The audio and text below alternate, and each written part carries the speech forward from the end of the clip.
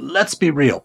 Lawsuits are no fun, but with Paulson and Nace, at least they are a little easier.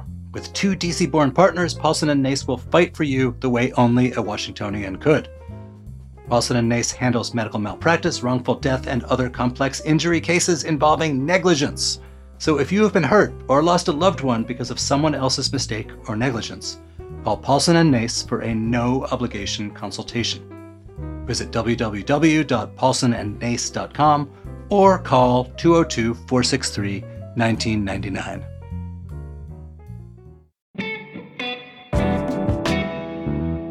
Today on CityCast DC, you might not think of Northern Virginia as a data center hub, but it is. And it's possible it'll expand even more in the coming year. But not if residents have their say. WAMU's Margaret Barthel is here to tell us why it's such a big deal. Oh, and after the interview, lead producer Priyanka Tilve will be joining us for a conversation sponsored by Food and Friends about their Slice of Life pie sale. Stick around for a mouth-watering conversation.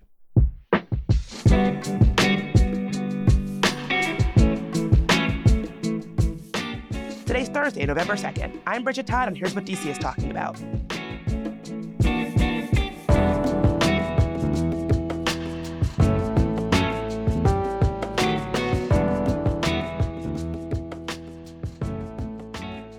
So, Margaret, there's a new proposal to build 30 million square foot data centers in Northern Virginia. Virginia happens to be a hub for data centers already, but it's causing a bit of a stink, especially for something that a lot of folks, myself included, might not even really know what a data center is. So what is this project and why are folks so upset about it? Yeah, this is a huge industry in Northern Virginia. More than 70% of the world's internet traffic runs through Northern Virginia. And they run through these big warehouse type buildings called data centers. They have lots of servers and computer equipment in them. It's kind of like the physical infrastructure that stores your cat videos and stuff like that. And these are also big business. They account for a growing piece of revenue for several Northern Virginia jurisdictions, particularly in Loudoun County and Prince William County. And there is a new proposal to build even more of them in Prince William County. It's called the Prince William County Digital Gateway. So one of the reasons why folks are so open arms is the location of these data centers. What's going on there? Yeah. And I think the sort of broader context here, again, is there's a high demand industry and there's also a lot of demand for land in Northern Virginia. It's not an infinite commodity, if you think about it that way. And yeah, so the location of the Digital Gateway would be on about a little over 2,000 acres, essentially adjacent to Manassas Battlefield, a national park honoring a Civil War battle. And it's also located in Prince William County's rural crescent, which is an area that the county in sort of previous comprehensive plans and things have really tried to preserve the sort of rural character. So given that there used to be a battlefield there, is there a potential for these data centers like going up on unmarked graves?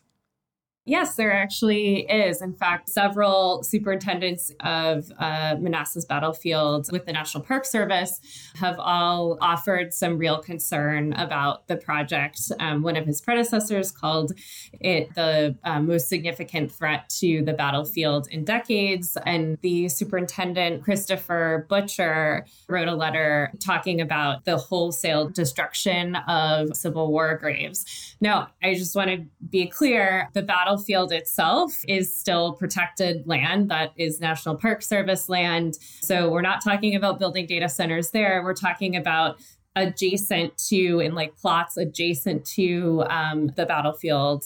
Those have historical value too. So for instance, there's some evidence that suggests that some of the area that part of the Digital Gateway is the site of a Confederate Army camp where there was a serious measles outbreak. And so there are likely unmarked graves there as a result of people burying people who got sick and died in that outbreak. So there's some real concern about that and people who are worried that constructing these things would sort of steamroll over that history. Wow. I mean, people have very strong feelings about these data centers. And I know that you talked about their size. Since they're so massive, I imagine they probably take up a ton of energy. What does that mean for folks in the area and their access to energy and electricity? Yes, you are absolutely right. They take up a lot of energy. If you think about it, giant warehouse full of computer equipment, it stands to reason that this thing would be consuming a lot of energy. And the industry groups say that data centers could double Virginia's peak energy demand through 2038. So that's huge. I mean, it's kind of hard to overstate how big that is. And there's also some kind of emerging concerns even now that hooking up more data centers to the grid could make the grid a bit unstable. Back in the spring, state authorities had actually considered allowing Loudoun County and some Prince William County data centers to use backup diesel generators that they have on site during times of high peak demand on the grid in the summer when everybody's using their air conditioning. Now, they didn't actually end up doing that. The state ultimately didn't move forward with that. But I think a lot of opponents to data centers kind of point to that, an indication that this is an industry that we sort of need to take a step back here and really examine, what is this doing to energy demand in the region. Demand for data centers is only expected to continue getting bigger and bigger and bigger. We saw a big boost in that demand during the pandemic when everybody was terminally online. And now with things like artificial intelligence, the kind of development of AI, that is expected to take up a lot of real estate in data centers in the future. So nobody that I've talked to has really suggested that demand could be cooling for more of these. You mentioned that some of the opponents are concerned about is that with how large these data centers are, it can make the electricity or the grid unstable. So I just wanted to clarify that. Does that mean if you live in Northern Virginia, your power might go out more or your power might become more unreliable? What does that actually look like? Yeah, so I don't think anyone is sort of automatically going to people in Northern Virginia are not going to have reliable power and electricity. I don't think that is the issue here. It's these times of sort of peak demand, like I was talking about in terms of those summer days when everybody has their AC on and everybody's using a lot of electricity that way. And then you've got the data center demand on top of that. And there is a bit of a question of okay, so where is that electricity going to come from? How are we going to produce it? And that's why there was that question about whether they should allow data centers to use their generators as a backup. What ultimately the sort of actual impact of what happened in the spring when they were considering that is actually that they just didn't hook up some data. It sort of slowed the timeline of new data centers getting hooked up to the grid. And so that was sort of the actual impact of that situation.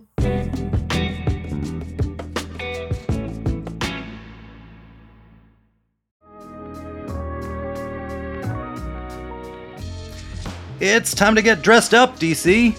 So Others Might Eat is having its Young Professionals Network Spring Soiree. That's to help raise funds for homelessness in DC. The gala is on the evening of May 17th at the National Museum of Women in the Arts. There will be live music from DJ Heat from the Washington Wizards, photo booths, food, and even a special appearance by a former actor from Pretty Little Liars. Wow! There will also be a canned food drive, so be sure to bring a few cans to support Sum's Food Pantry. Grab tickets before they're gone at some.org/spring soiree. That's some.org/spring soiree. See you there.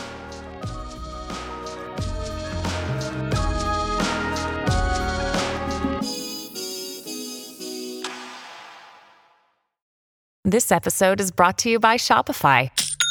Forget the frustration of picking commerce platforms when you switch your business to Shopify, the global commerce platform that supercharges your selling wherever you sell. With Shopify, you'll harness the same intuitive features, trusted apps, and powerful analytics used by the world's leading brands. Sign up today for your $1 per month trial period at shopify.com/tech, all lowercase. That's shopify.com/tech.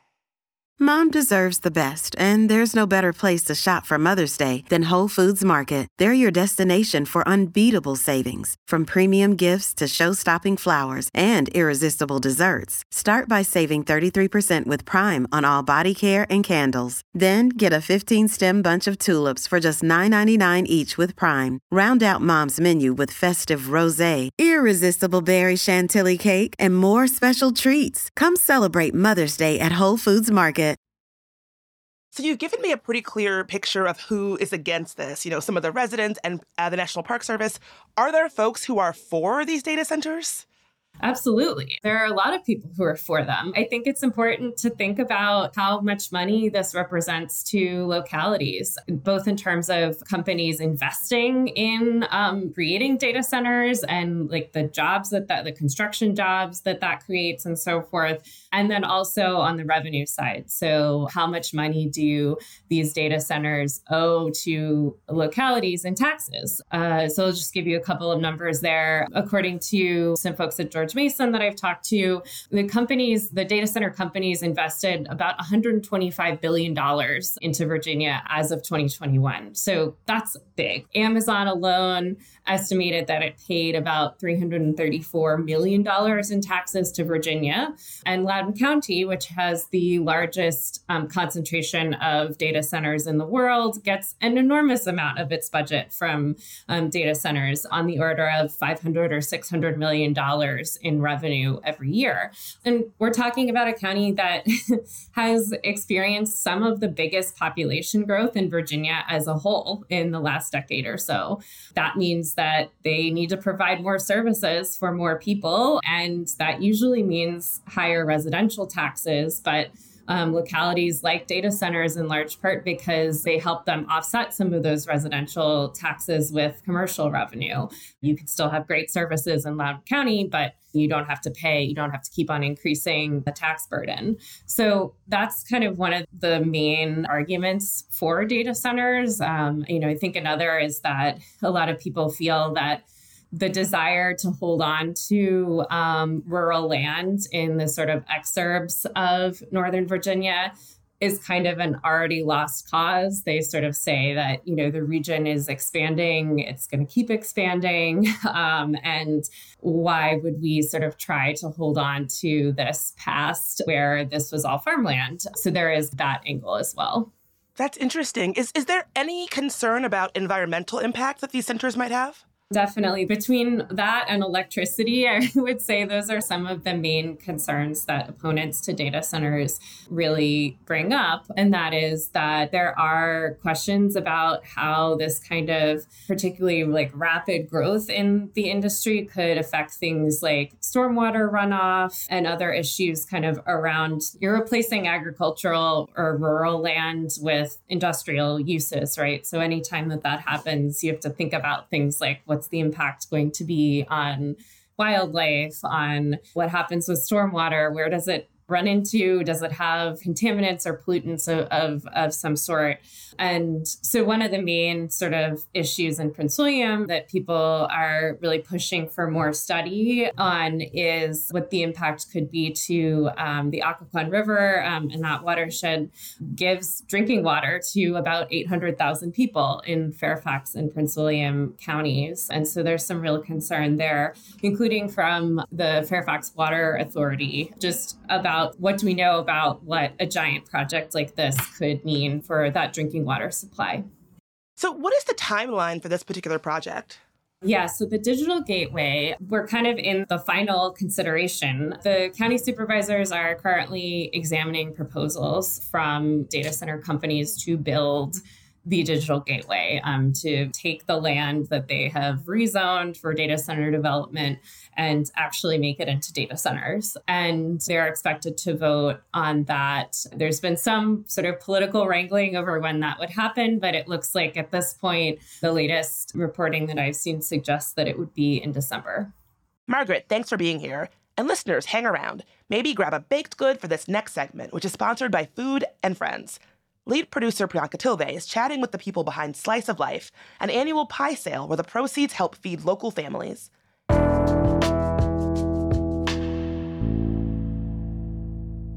Hey, Hi, I'm Priyanka Tilve here with Katrina Mathis, the Food and Friends Director of Volunteer Services, and Jenna Huntsberger, who owns the award-winning bakery Whisked by Jenna. So, Katrina, we're here to talk about Slice of Life, which is the annual pie sale by your organization, Food and Friends. I believe you're trying to sell 6,000 pies by November 15th. Is that right? That is correct. Oh my we gosh. definitely love selling pies. We hope you buy one. I mean, it's pie season. You do not have to convince me. But I hear that this initiative is about more than just delicious desserts. It is. So what we do every year is we give people, as I say, an opportunity to do something sweet and get something sweet in return.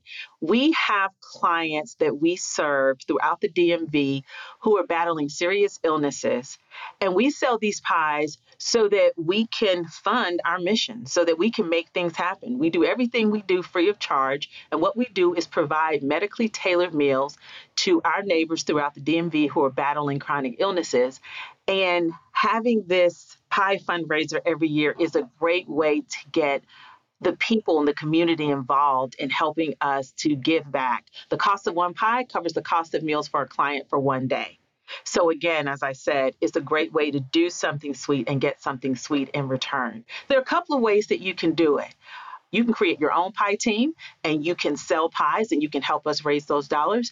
Or you can find a team or an individual that you want to support, or you can buy pies. You are helping us provide meals for a client for one day. The cost of one pie does that.